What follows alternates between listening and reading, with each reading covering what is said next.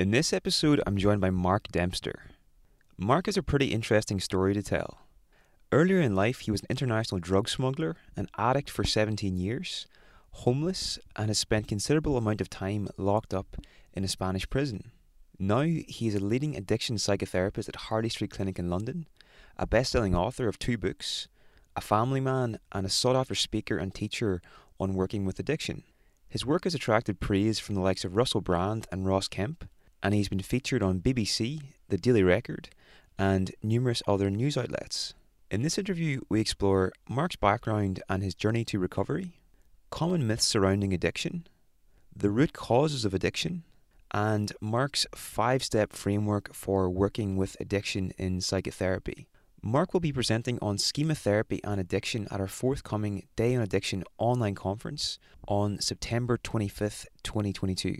The other speakers will be Dr. Anna Lemke, who will give a talk on dopamine and addiction, and Professor Mark Lewis, who will present on internal family systems and addiction. If you're interested in attending, you can get a substantial discount on your ticket if you go to theweekenduniversity.com and enter the promotional code POD when registering. That's POD, all one word, when registering. You can learn more about Mark's work at www.markdempstercounseling.com.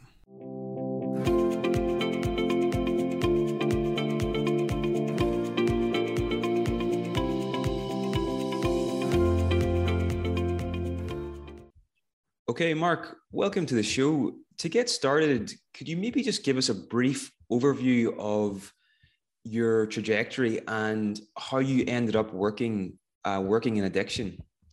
Oh, right, excellent. Yeah, it's basically I got clean and sober from addictions myself. In 1996, I went to a rehab in Bournemouth in the south of England.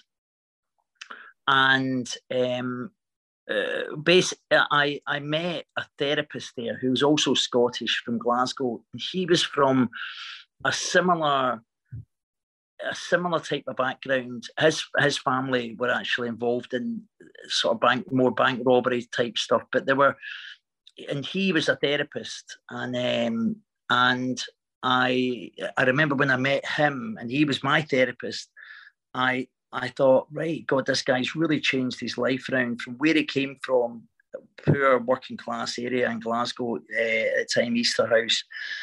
And he's now a therapist, and he was quite a leading therapist at the time. So that was definitely an influence. There's different strands of it here. There's also one of the strands, I guess, is that when I was a child, my father was an alcoholic. I grew up and my grandfather was an alcoholic. So I grew up in a family where there was a lot of addiction. So from a young age, there was 2 aspects to it. One was that I often make a joke that there's more psychopaths per square foot in Glasgow than there is anywhere in the world. I grew up around quite a lot of sort of violent people, really, could be violent people. And I had to navigate those relationships, even as a child, really. And anyway, in Glasgow, you've got all the sectarian stuff, as you know, and it's just like a little Belfast, really, Glasgow. But so I grew up sort of helping, really, my father, basically like a wee counsellor, really, to my father when I was young.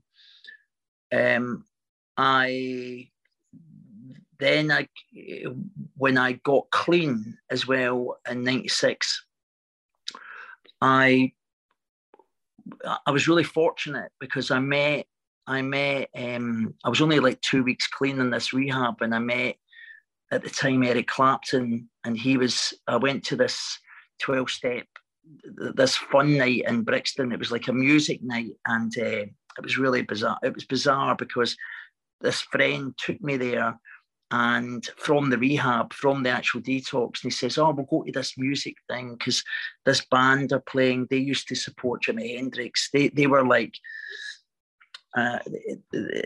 they were sort of part of this. That this band used to support Jimi Hendrix in the Isle of Wight festival.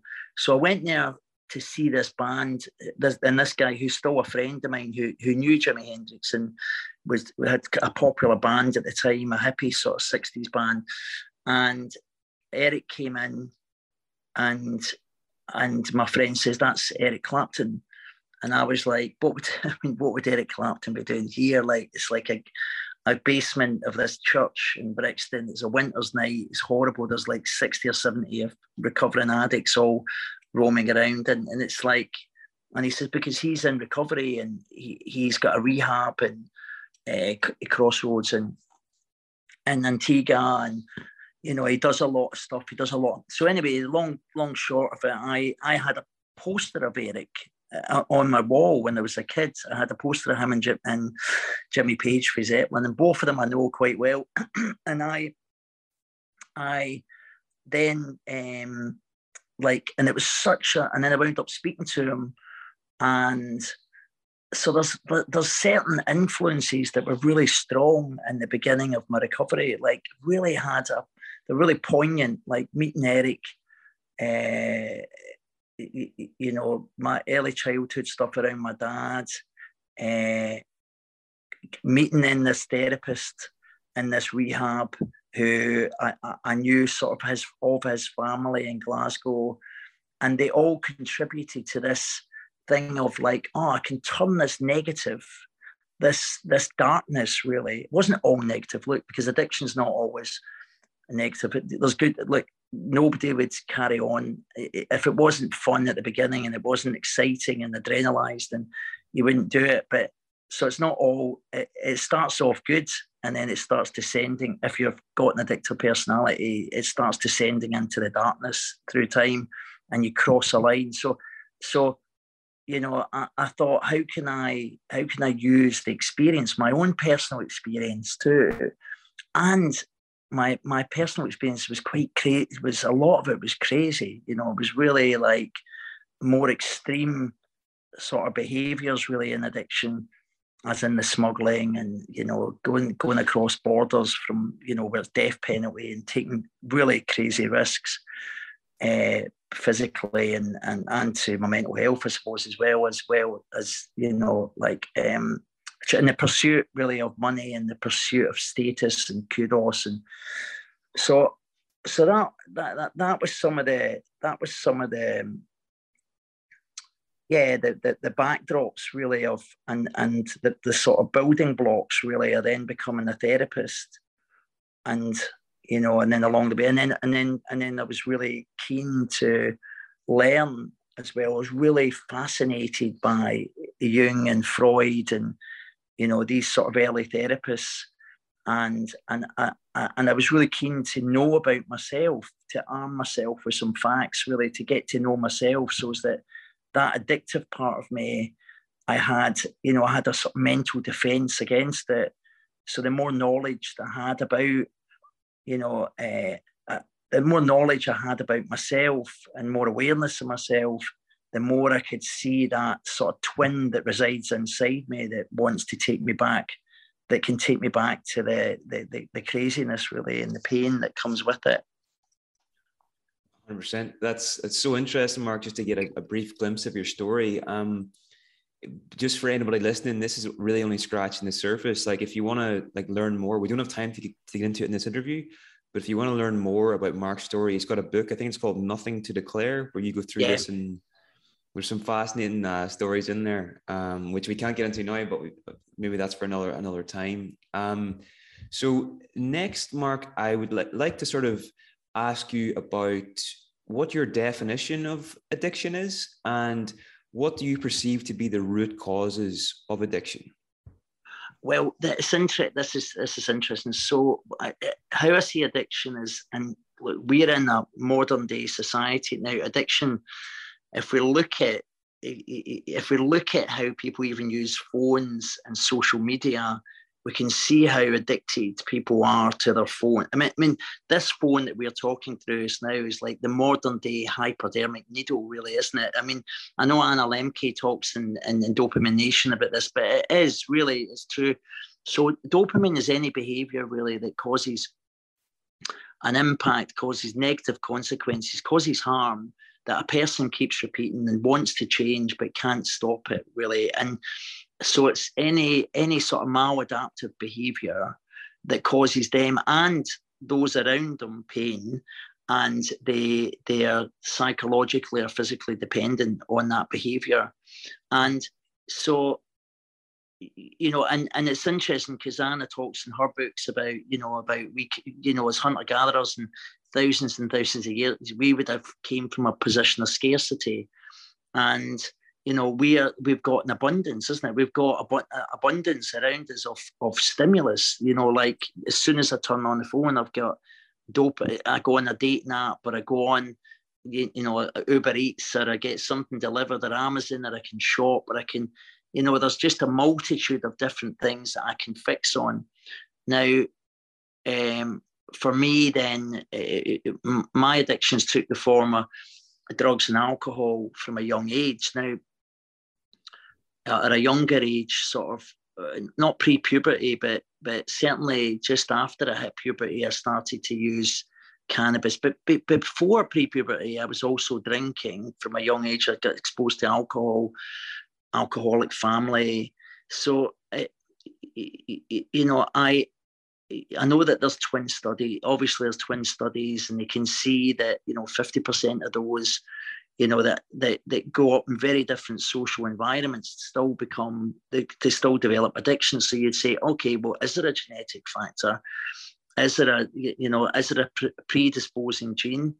But then I tend to think, and it's like with Gabor Mate and stuff, that there's actually, do you know what's interesting? I was at one of his events. I was at Gabor's event. I wound up talking to him for a while, but I was at one of his events recently, and I said, you know, Gabor, I get the impression then that if you deal with the trauma, and I'm trained as a traumatologist as well, but if you deal with the trauma, then it's almost happy days. Like you could just, you know, if you deal with the underlying issue, which is the trauma, the PTSD, and you learn sort of coping strategies, how to deal with the, you know, the low self-esteem and the hypersensitivity and such, like, then almost you wouldn't have an addiction anymore. You know, you could drink social. And I asked him that, so do you think that? And he says, well, you know, what part of you is asking? He turned it back on me really by saying, well, what part of you is asking that? Because he didn't want to, because I said, look, I've been clean and sober for 25 years, and I've seen a multitude of people who deal with trauma, who deal with the underlying issue, and then they start drinking again, and they start using drugs again, and they're dead. Two of my best friends in Ireland, who were Irish from Dublin, are both dead, and they picked up. They stayed sober for 10 years, and another one 14 years. And the 14 year, one of the guys with 14 years had been sexually abused by the Christian Brothers, and I got a massive payout, and you know, and I mean, this is a while ago now when they started paying out all the victims, but you know, so I tend to think there is neglect. I think the root of it is that there's often, with loads of men that I work with and the women as well, there's often an emotionally absent parent, and it's often a father as well that I see, especially with the men. So there seems to be this thing where in the developmental stages, and when they're of the child, where there's a level of criticism or a sort of abandonment or neglect from one or both the parents, there seems to be this thing where the child starts to internalize that message about themselves and say, I'm not. And what's interesting about this is you could have two children, you could have twins, and a father could be telling each of them off in exactly the same way. He could be saying, look, you've done this wrong. Da, da, da.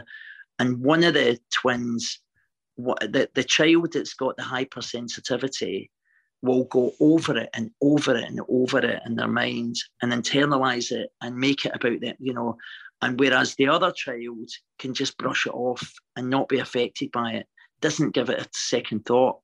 So then you think, okay, is it the combination then? Is addiction the combination of sort of neglect and maybe a hypersensitivity that, or a temperament, things that one child maybe is much more sensitive. Now, and then you think, well, okay, so the sensitivity, where does that come from? Were they born very sensitive? Are they born really sensitive children right from the go-get?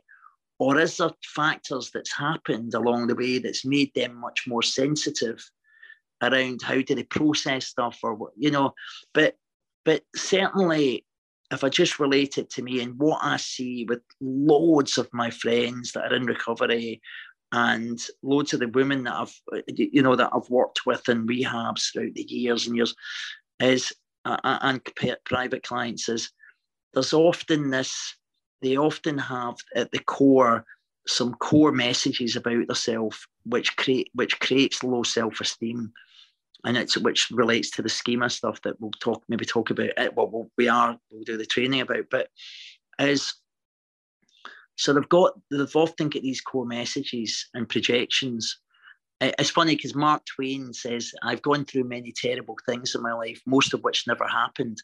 And what I can see is that with people with addictions, they can see these areas of the brain that they can see that there's a dopamine deplete, like Russell Brand done, and Professor Nutt and Chip Summers done a little, it was just like a little podcast about it actually, that they can see through fMRI scanning of the brain. They can see there's, with people with addictions as opposed to those that don't have addictions, they can see dopamine production is depleted. They can see the part of the brain that deals with impulse control and also stress management. Those three areas of the brain they can see are compromised, as opposed to people who don't have addiction. So you think, well, where did that begin then? The dopamine depletion, did that because it's a really big factor, because if there's a dopamine depletion, not just that as a neurotransmitter that it gives pleasure, but it lays down memory and provides meaning and purpose in life. So if I've got a dopamine depletion, and this goes back maybe to some of the stuff that Anna Lemke, I don't know if she's mentioned this in a book, but if I was saying a tribe, like way back in a tribe, and if I was more depressed because I had a depletion of dopamine, the likelihood is I would get ostracized by the tribe members. So it would be a survival threat if I had a dopamine, because if I'm ostracized by the tribe members, right, and put out the tribe, I can't fend for myself. I can't survive. So if I take it forward and I'm going into a pub and I pick up a pint of beer, and as soon as I drink it, I get a dopamine. It's a dopamine reinforcer and an uplifter. So as soon as I take that drink, that sends a message to the survival part of the brain too, that this is that actually a depletion of dopamine. I know it's like reptilian brain stuff, but basically it sends a message saying that you've got the right amount of dopamine now. You've got homeostasis really of, so as opposed to somebody who's already got enough dopamine, when they take a pint or they take a drug or whatever it is, it could be other things. It could be sex. It could be anything really, gambling, that they've already got enough dopamine. So their brain, their reward pathway works in a very different way. Whereas mine's recognises as a survival threat. So it says, keep taking this, take more, to get the right amount of dopamine. And so I think that's quite fascinating how the brain, I mean, I'm sure in the years to come, through fMRI scanning, they'll be able to see, and they'll be able to see with young kids. I think they'll start to be able to see it's resource intensive, isn't it? They need to spend a good bit of money on this but I'm pretty sure if they took groups of young people and put them in fMRI scanning and looked at the brain, you could then identify which ones have got the predisposing factors who are likely to develop addictions. And then what do you do then? Do you then give them education? Do you then do programs to build self-esteem? Do you, or certainly you tell them, look, you're highly at risk of becoming an addict, an active drug addict or alcoholic or gambler or sex addict or, shopping addict or whatever it is. That's fascinating, Mark. You've covered things there that I've never heard of before. Just that idea around sensitivity, and that might be the one of the key factors that actually leads to addiction later in life. That makes a lot of sense, and I think anybody that is a researcher, that could be a really interesting area to explore. And then the evolutionary explanation as well, where and this is wild speculation, and this is might be completely wrong, but it would make sense to me from, if we were hunter gatherers, and if Yeah, I had a tendency, if I had a dopamine deficit, then that's going to make me want to hunt more and want to go out yeah. and pursue things more, and I'm going to be wired that way, and I'm going to get rewarded for that as well. So it seems that that might even be like hardwired into some of our biology, just because if we had that if our ancestors had that, does that make sense? Yeah, completely. Now, and then you take it a bit further. You say, well, actually, some of the addicts, so some of the people with addictions, would have been maybe the entrepreneurs of the tribe, right? Because if you imagine, if they've got a deeper need to get the dopamine, so say there's like 10 people and they've all got enough dopamine, right? There's 9 others that have got enough dopamine, they don't need any more. They're not looking for any because validation, right? Instead, like getting external validation gives a lot of dopamine, right? And serotonin. So, and oxytocin, well, not oxytocin, but serotonin for sure. But so you imagine if I'm in a tribe and I've got a dopamine depletion and I need more dopamine, right? And then they say, well, who's going to be the leader of the tribe? Who's going to be the leader of the tribe? Or who's going to take risks? Because every tribe would you need the people that are going to jump in the water and make sure there's no crocodiles in there, or who's going to be more adventurous to go across terrain to then attack other tribes or whatever it might be. So the guys, there's a school of thought. My friend wrote about this really as well, and he tended to think that they would have been they would be the watchers of the tribe. They'd be like the gatekeepers of the tribe, the people with addictions, because of the hypersensitivity. They could feel more. They're more intuitive. There's more. They're more empathic, right? And because they're in one respect, they're overexposed and underprotected to some degree. But then there's the other side of it is that sensitivity. They can just really use that, and they're very myopic. People with addictions are really sort of like what makes Eric say for example, and it's transferable skills. Look, what makes these same people and Eric, what makes him a phenomenal guitarist is his addiction, right? Is because he plays that instrument over and over and over again till he reaches perfection with it. He's got the unrelenting standards life trap. He's got that really, it's the schema. He's got that significantly, right? What makes Russell such a good comedian, right? Or really talented? It's like it is that sort of addictive, is that super addictive sort of tendency, is that so that can be transferred. So as opposed to how people are viewed in society as that people with addictions are weak-willed, it's actually the opposite. They're very strongly willed. People with addictions are sort of myopic and they're often very rebellious and just really willful. But it's when the addiction gets oh shit oh sorry, I just need to let can you see me still? Can you see? Right, let me just get this. Yeah, can you see me? Yeah, right. It's when the addiction is focused on a destructive pattern, then you've got a problem. So so you can channel that yeah. I just think I think that's what would have probably happened in tribes. The people that were much more dopamine, that seek dopamine, they would have taken more risks. They would have looked for more validation, and the likelihood is they would have been quite respected in the tribe because they were so driven, and they would have stood out from the sort of more the people who didn't really have those same drives. 100%. There's so many questions that are coming to mind here. So I'm going to try and pick a couple that might be interesting.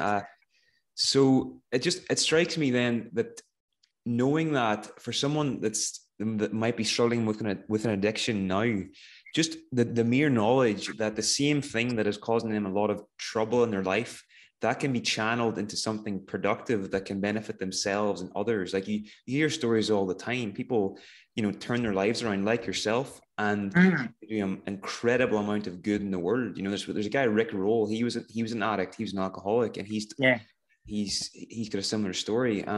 So that's the first thing. And then, what was the other thing I was going to say? It seems to be that the root of this one of the core sort of problems here is that there's a belief we have that we're not enough. And the addiction is sort of like an adaptive strategy to sort of get that basic need met, Yeah. And then I was going to ask as well, and after you've been through recovery, and what have you found most helpful for keeping that going and thriving in day-to-day life? What habits and everything have benefited you, would you say?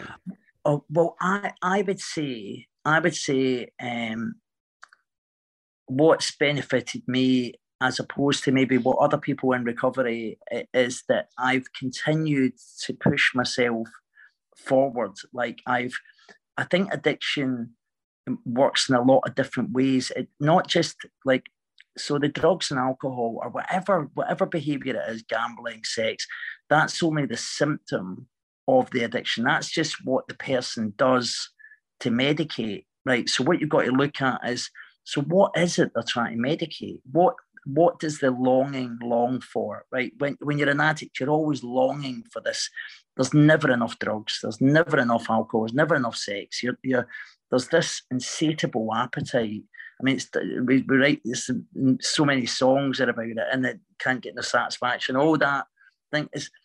So there's this thing of chasing this thing inside, the chasing, and but there's a futility with it, because you can never get. I mean, I sat and I remember sitting in, I'd sit in these crazy places, like I remember sitting in this guy's house. It was like away up in the Himachal Pradesh in a place called Manali, and it was a place called Milan. It was a different village. And when I was 21 years old, and I remember the room that I was sitting in, there was about 200 kilo of hash in the room. He was like, and so I was right up in North India, and I was right in the farm where they produce all the local people just would rub the plants and produce the cannabis. So I was right, and so I was right at the centre, and I was buying the first time I was just buying a few kilos. It was like not much. I was buying a few kilos just to bring back and smuggle it back. But I remember sitting there and I was thinking, God, I want to get all of this. I want to take all of this back with me. I want to try and get like a truck load of this back to the UK. And what would happen, even if I could have got a truck? I mean, later on, I managed to get card loads of it back through customs. But even if I could get all of that, there would still be this thing of I want more. It's like this.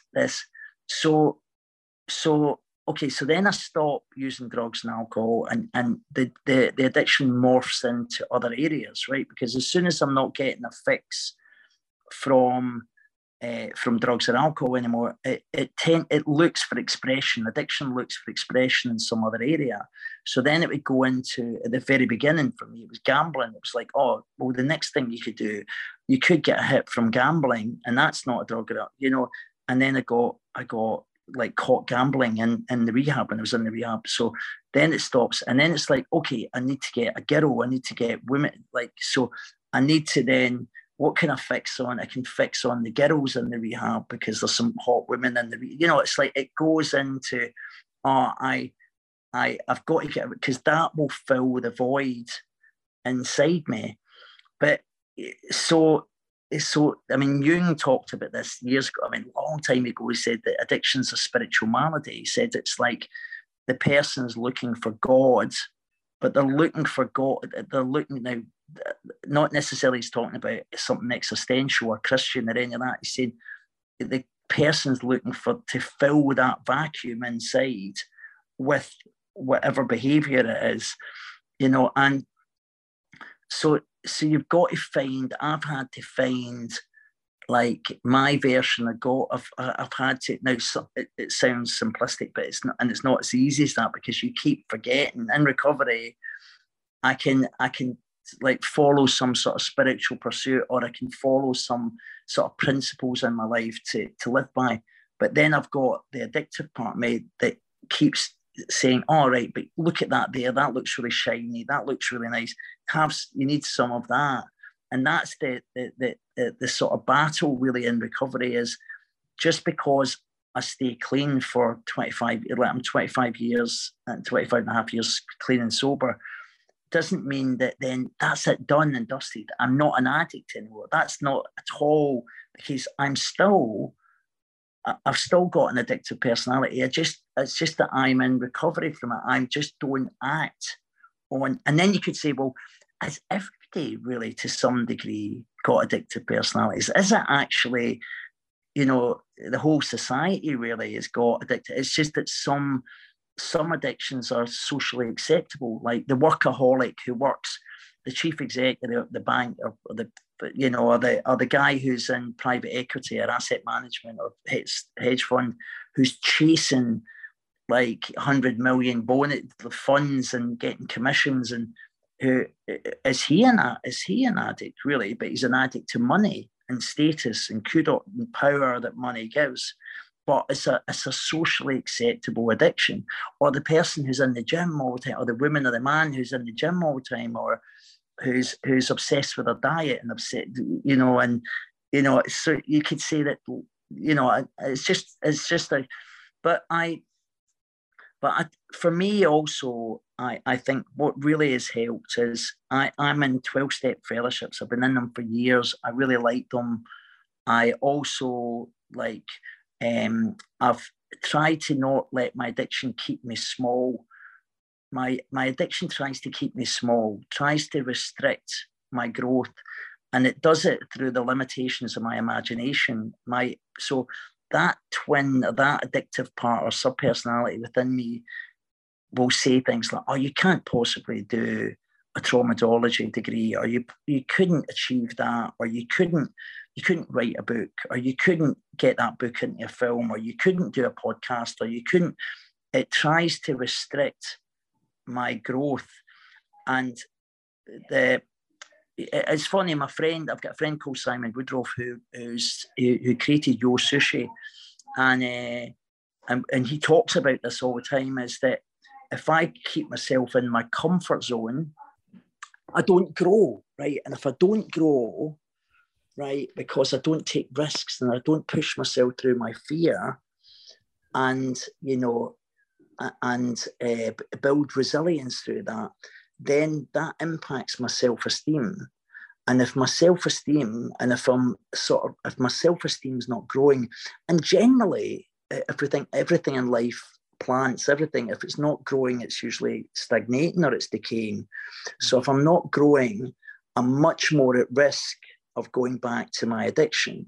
So I'm always sort of like trying to push myself forward and learn and grow and get wiser, and because I can see that I can't stay stagnant, really. I can't, like yesterday's shower's not going to keep me clean today. Do you know what I mean? I have to, like, if I went to the gym yesterday, if I don't stop going to the gym, or I stop doing swimming or whatever it might be, I'm going to get unfit. I'm going to get physically unfit. So I have to apply the same principles. Like, so what do I do for my recovery today? And what is it I keep doing to keep me on the track that I want to be on? Because it's like that we say in the fellowship, like, if I don't change the man that brought me into recovery, that same man will take me back out. So because I'll go back to the old template, because that's my sort of default position, is to go. So even if I came out here, say, and I mean, just on a really practical level, if I bumped into somebody downstairs and I got really angry with them and I sort of threatened them, or I was really rude to them, my behavior would be of the same type. So I would be thinking the same ways I used to think, which is like self-centered and indifferent and intolerant. And my feelings would be obviously anger or rage. And the behavior would be this hostility towards the person. And then, of course, then I'd feel that would impact my self-esteem, how I really feel about myself as a man. Right. Whereas if I walk out of this building and I bump into somebody and I say, "Oh, sorry, mate, sorry, I never seen you there," and we have a friendly exchange, I feel quite good. I feel, because I'm thinking differently, I'm feeling differently, and I'm behaving differently. And that applies that. I mean, that's just an example, but that, like in recovery, that's why it's much more than just stopping using drugs or alcohol. It's about an ongoing change of personality. That's what defines where somebody's in recovery, or whether somebody's like, they're just sober or clean and they're not changing. Because in some respects, if you take away there's this, we say you can take rum out the fruitcake, but you're still left with the fruitcake. It's like, I can, if I don't have some type of program, I could be worse than I was before, because I've not got any medication, So to some degree, I could have more anger or rage sober and clean than I would when I had drugs and alcohol, because the drugs and alcohol helps sedate some of that anger or rage. 100%. So do you think this is why whenever, I'm not sure if they do this or not, I think I've heard this, but in AA meetings, yeah, sort of have to say, I've been an alcoholic for this amount of years, yeah. and they continue to identify as an alcoholic. And do you think the reason they do that is because it means that you can't get complacent and you realize that every day slip up? Is that why they do that? Because why they do it is, that's the first step, right? In the 12 steps is to admit that you are an alcoholic or an addict, is to say, I can see. It's a humble thing. It's the whole thing of humility, is that you can only sort of recover. You can't sort of graft a new idea on a closed mind. The only way I got clean and sober was I had to reach a point where my ego was deflated enough that I could ask for help. Right now, if my ego was so strong and it said, "No, I know best and I can do this on my own," that pride, that ego, eventually will kill you. If you just think of the amount of people that, even the sort of celebrity people you see that they die, they pick up after years, or they commit suicide. I mean, just even last year, a few years ago, there was Caroline Flack, there was Keith Flint from Prodigy, there was Philip Seymour Hoffman, who had relapsed and he tried to get clean again. Robin Williams, who took his, like, the amazing comedian, they were all people with addictions, and they had various times of sobriety, and well, not Caroline Flack so much, Keith Flint was a little bit, but it's basically, you can see that there has to be in order to get well, there has to be you have to concede to your innermost self that you have this, whether they call it an illness, or whether, I know a lot of people go, "Oh God, illness," but it would certainly be categorized now if we were as a disorder, like an eating disorder. So basically, the whole thing is about being in a meeting and saying, "My name's Mark, I'm an addict." I'm recognizing and saying to the group, I suffer from the same condition as you guys do, and also that I'm open to hearing new information, and I need to follow a path of recovery, and and it reinforces in your mind, oh, this is what, because it's an insidious, cunning process. Like it works unconsciously on so many people. They don't understand how they got into the position that they picked up a drink or drug again after years. They think, how did that happen? Like, and it's because unconsciously they make decisions which seem quite irrelevant decisions, but can have really catastrophic outcomes, you know. And so by having a program, you can sort of guard against, you can get a sort of mental defense against it. Yeah, 100%. Now, I suppose that makes me curious to ask, do you think people have to hit rock bottom? Because it seems a big part of recovery is that you have to get the ego out of the way. And if the ego's still there and still strong, you're always going to make rationalizations. And then the other thing I wanted to ask as well, Mark, it's becoming increasingly obvious that addiction has very little to do with specific substances themselves. Obviously, there are substances that are addictive. Yeah, sure. But it can be anything. It can be gambling. It can be... Yeah. I think Gabor Mates, he used to buy records, you know. Yeah. Anna Lemke was romance novels, you know. So romance, I'm curious, yeah. From your experience working on Harley Street, you know, you specialize in addiction. Have you come across any common addictions that people might not even be aware of? I just want for people to be aware that this happens. Like, it can happen with anything, you know? Well, a massive one too is codependent relationships. People getting into, I mean, work's a massive one for some people who are just working all hours of the day. They don't turn their phone off. It interferes.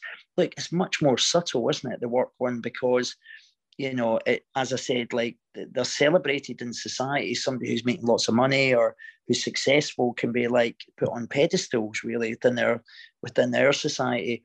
But if you imagine somebody's like working from 7 o'clock in the morning till 10 o'clock, or, you know, checking emails right up till 9, 10 o'clock at night, and they've got a partner or they've got kids, what's happening there is that they're neglecting. And what happens is, as well, is water seeks its own level. You can attract other people.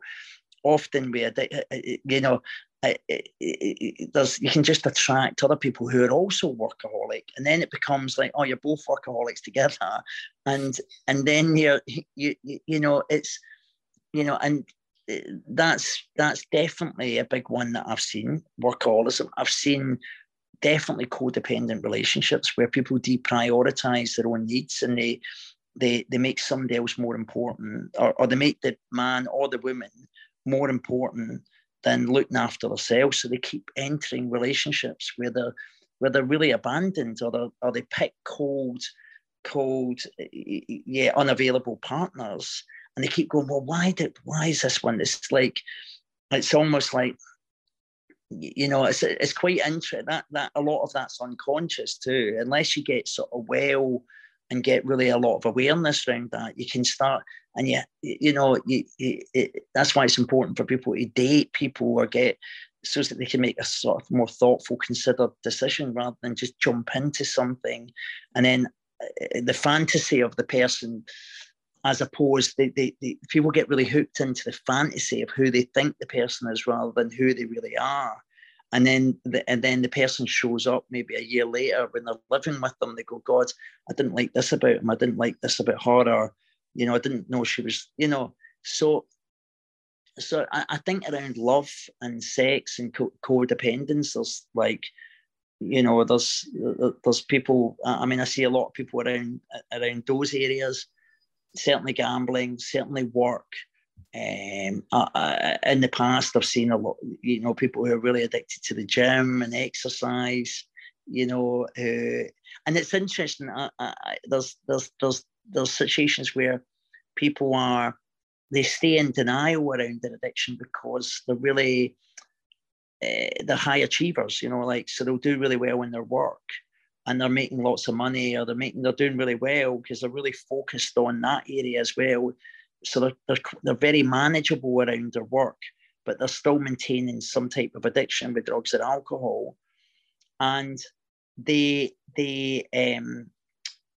you know, so it's just quite. Yeah, or they'll maybe be doing loads of exercise. They'll be able to do Ironmans and do these mad ultra marathons. They'll go and do it, and they'll say to themselves, well, if I was like an alcoholic or an addict, there's no way I could do like 50-mile runs across these mountains and, you know, like these landscapes or be in these hot deserts and do, you know, and it's just another mechanism to stay in denial around their addiction, you know, because it's like a rationalization, a justification that they can sort of hide it, you know, and that's why I'm saying it's really insidious and cunning when you break it down how people what sort of, you know, in their mind, what kind of narratives they create that help justify the behavior. That's so interesting. So, you know, Mark, if I was, let's say that we're sitting in Harley Street here now, and I was to come to you and say, look, Mark, I'm pretty sure I am a workaholic and I really need some help with it. How would you approach, you know, as a therapist, how would you approach helping someone in that situation?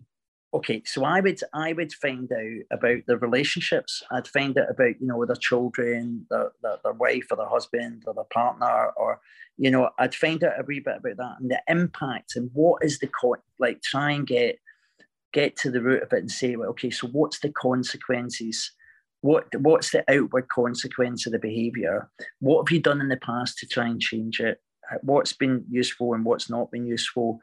And then and just get an understanding of exactly how it manifests, how the worker, and then start to say, okay, well, what is the driver below it? What is it that's going on underneath? The work is just a symptom, right? This is just what you do.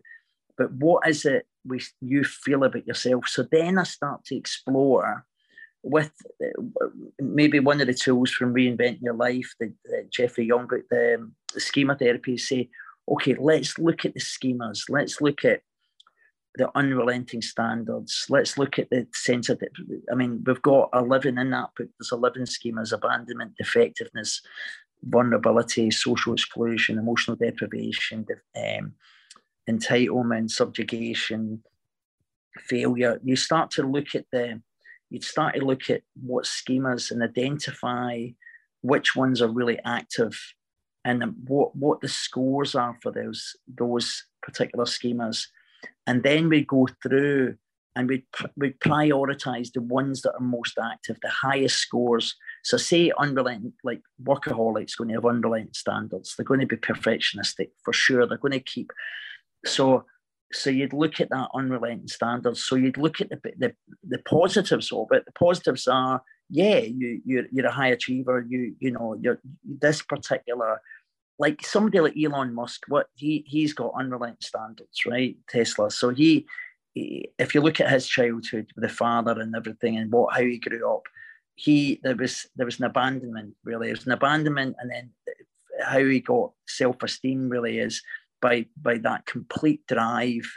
This is what I mean. Lots of successful people are entrepreneurs, are people really with addictions, but they've turned it. And lots of sports people, you know, your tennis players, you know, and football players, they often go into gambling addictions or sex and love addictions, but the footballers more than anything else. But you know, so you look at that unrelenting standards life chart and go, okay, the benefits are this, but what are the consequences when you are just continually driven from morning to night, and you know you've got the money that you wanted, but yet you still can't stop.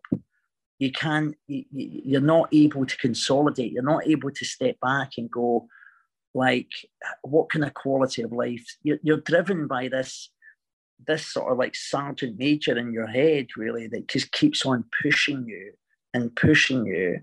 And so who's really in charge? Is your addiction in charge, or are you in charge? You know, so you've got to get them to say, okay, and how do you want to change it? What do you want? What kind of quality of life do you want? How do you want to take control, or how do you want to get control of your life again? You know, and then then I would be like, okay, this is how we're going to meet. We're going to meet every week. We're going to focus on this. How do we recognize changes? you set some sort of benchmarks really of what you would like to, and you set some rules. You say, like, it's a bit different the way I work with addictions as like a normal therapist. Not a normal therapist.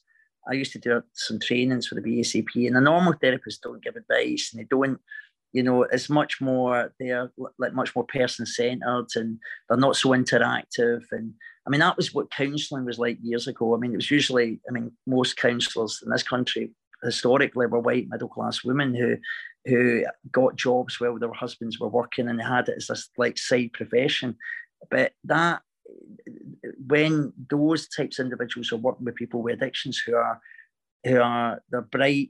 People with addictions can often be quite bright, and they're quite and very manipulative, and like you can't you have to hold them accountable. You have to be very directive with people because ultimately the addiction can kill them, right? And I've had this before where clients have had, they're bound up dead, and I always think, God, if I'm standing in front of a coroner and there's an inquest, I'm accountable. I'm a sole trader, really. I have to be like, what did I do? What did I do to ensure as much as possible that person was safe? Do you know what I mean? And as opposed to other sort of ailments, that or emotional disturbance that people can have, when you're working with people with addictions, is they can take it to they'll take it to the. I mean, if they're using drugs or alcohol, they can wind up with a stroke or a heart attack.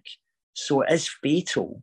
So I'm often thinking, right, how do I ensure that?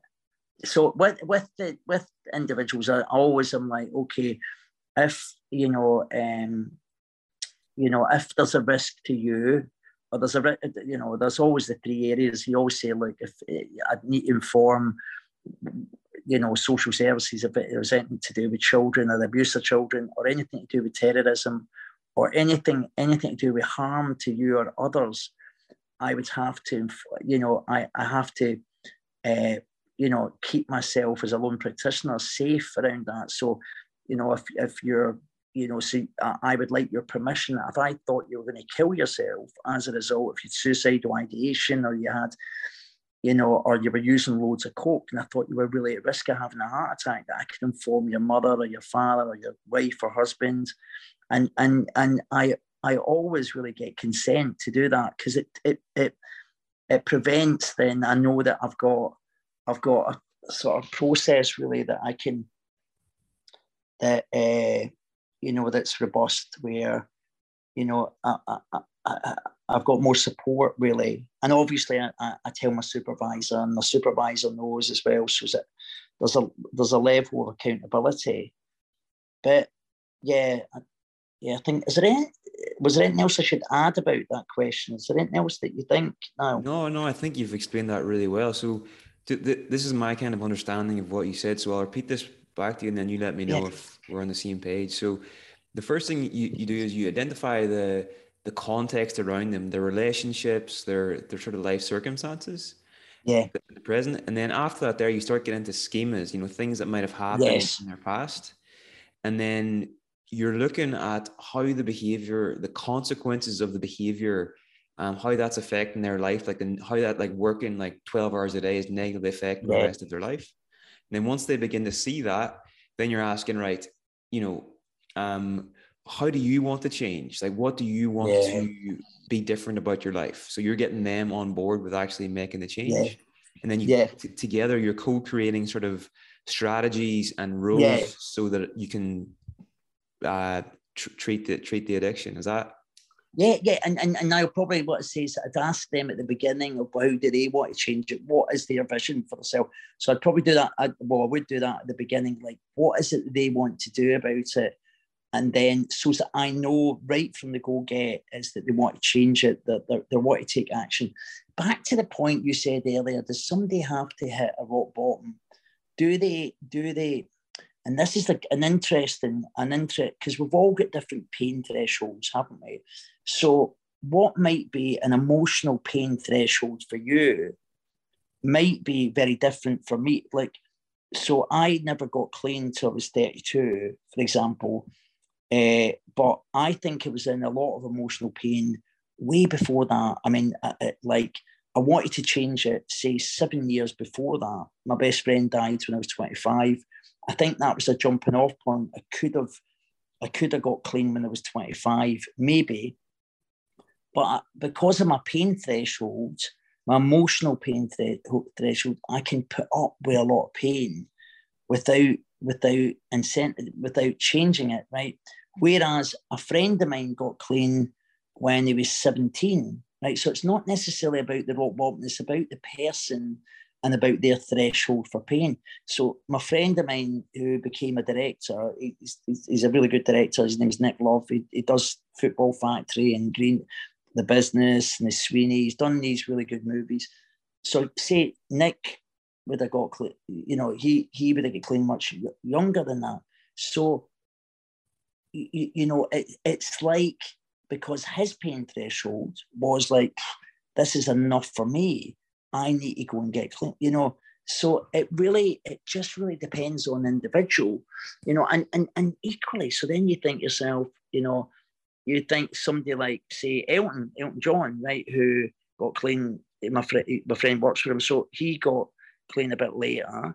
So he had no real consequences around his, because he's got a lot of money, resources, still doing lots of really good music while he was in his addiction. But so there was no whereas if you think of somebody, a working class boy from Peckham Park Estate in London, who has to go out and steal every day and steal butcher meat or steal whatever he needs to steal to fund his habit. Somebody like Elton or Eric they don't need to do any of that, right? So they're not going to prison, they're not going. But for them, what gets them is the emotional pain. Really, that it's not the circumstances so much around, I've got to go to prison or I've got to keep on doing this, but it's the fact that they're in deep emotional pain and they can't deal with it any longer. So then they get clean. So it's quite interesting, this. And what I think is a really common theme is, whether people are religious or whether they're spiritual or not, most people I've ever met have a bottom where they reach, something inside them cries out to whatever it is, whether it's a religious God or whether but cries out for help inside, and then is open and receptive to change. So there is something about that seems to happen, is that they hit this place where I can't do it anymore. Now, that window can be short. Now, this is the difficulties, and this is why I try and see people really quickly. When somebody phones me, says I've got an addiction, because I know that it takes so much for somebody to get on the phone. A lot of the time, you've got to, your ego's got to be significantly reduced to go and ask for help, generally. So what I try and do is, as soon as I get a call, I try and see them as quick as possible, because I know sometimes there's a short window when they're asking for help, and you can then go in and then give them the help that they need and set them on the path.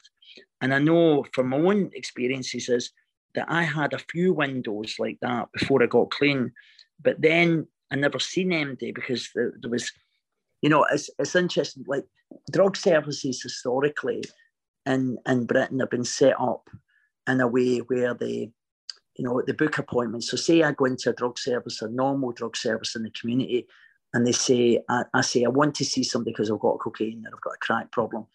They'll say, okay, we'll give you an appointment for Tuesday next week at 2:00, right? Now, by Tuesday next week at 2:00, that's no use to me, right? Because look, if I phone a dealer now from Harley Street, that dealer will say to me, I'll meet you in Tesco's car park in 20 minutes. It's quicker than getting a pizza. I mean, quicker than that, maybe even 10 minutes. So the dealer is always the competitor for the drug service, right? The competition is, so drug services and services generally, whether it's private or whether it's local authority funded, they have to be as effective really as the dealer. Because the dealer doesn't mess around, right? The dealer's like, right, we'll see you in 10 minutes, right? You've got to get the person in that moment of that window, because if you don't get them engaged, and that's why when I get the call, I'll say, look, I'll see you tomorrow at 9:00, or if I can do it, I'll see you on the same day, because I know that if they've got the appointment and they think it's just, but maybe even if they still go to the car park and meet the dealer, it doesn't matter. There's 50-50 chance I've got them to come in, you know, whereas if I say, oh, I'll see you in a week's time, it's too far away. Because when you're in drug addiction, 1 minute to the next can feel, you know, like you're just thinking about the next 10 minutes. You're just thinking about the next hour to keep yourself high, really. What you've said there, that reminds me of Wendy Dryden's thing. He says like therapy is best provided at the point of need. And that makes a lot of sense. For you, I'm just an observation, you know, like the contribution you're making to the addiction field and all the people you're helping. I just wonder, you know, would that be possible if you had not experienced the lows? So it's almost like the lows have shaped you in some way, you know? Yeah. And there's about a million other things I would love to ask you, Mark, but I know you've got to go. Your website, markdempstercounseling.com. Yeah. Book, Nothing to Declare. What's the other one called again? The Ongoing Path. The Ongoing Path. Definitely check those books out, people. And Mark's going to be one of 3 speakers at our forthcoming Day in Addiction, along with Anna Lemke and Mark Lewis, who's going to be presenting on IFS and addiction. So it's going to be a fascinating day. Mark, it's an absolute pleasure to meet you and learn from you. And I'm really looking forward to seeing you next month at the event. All right, take care. Excellent. Okay, then. See you later now.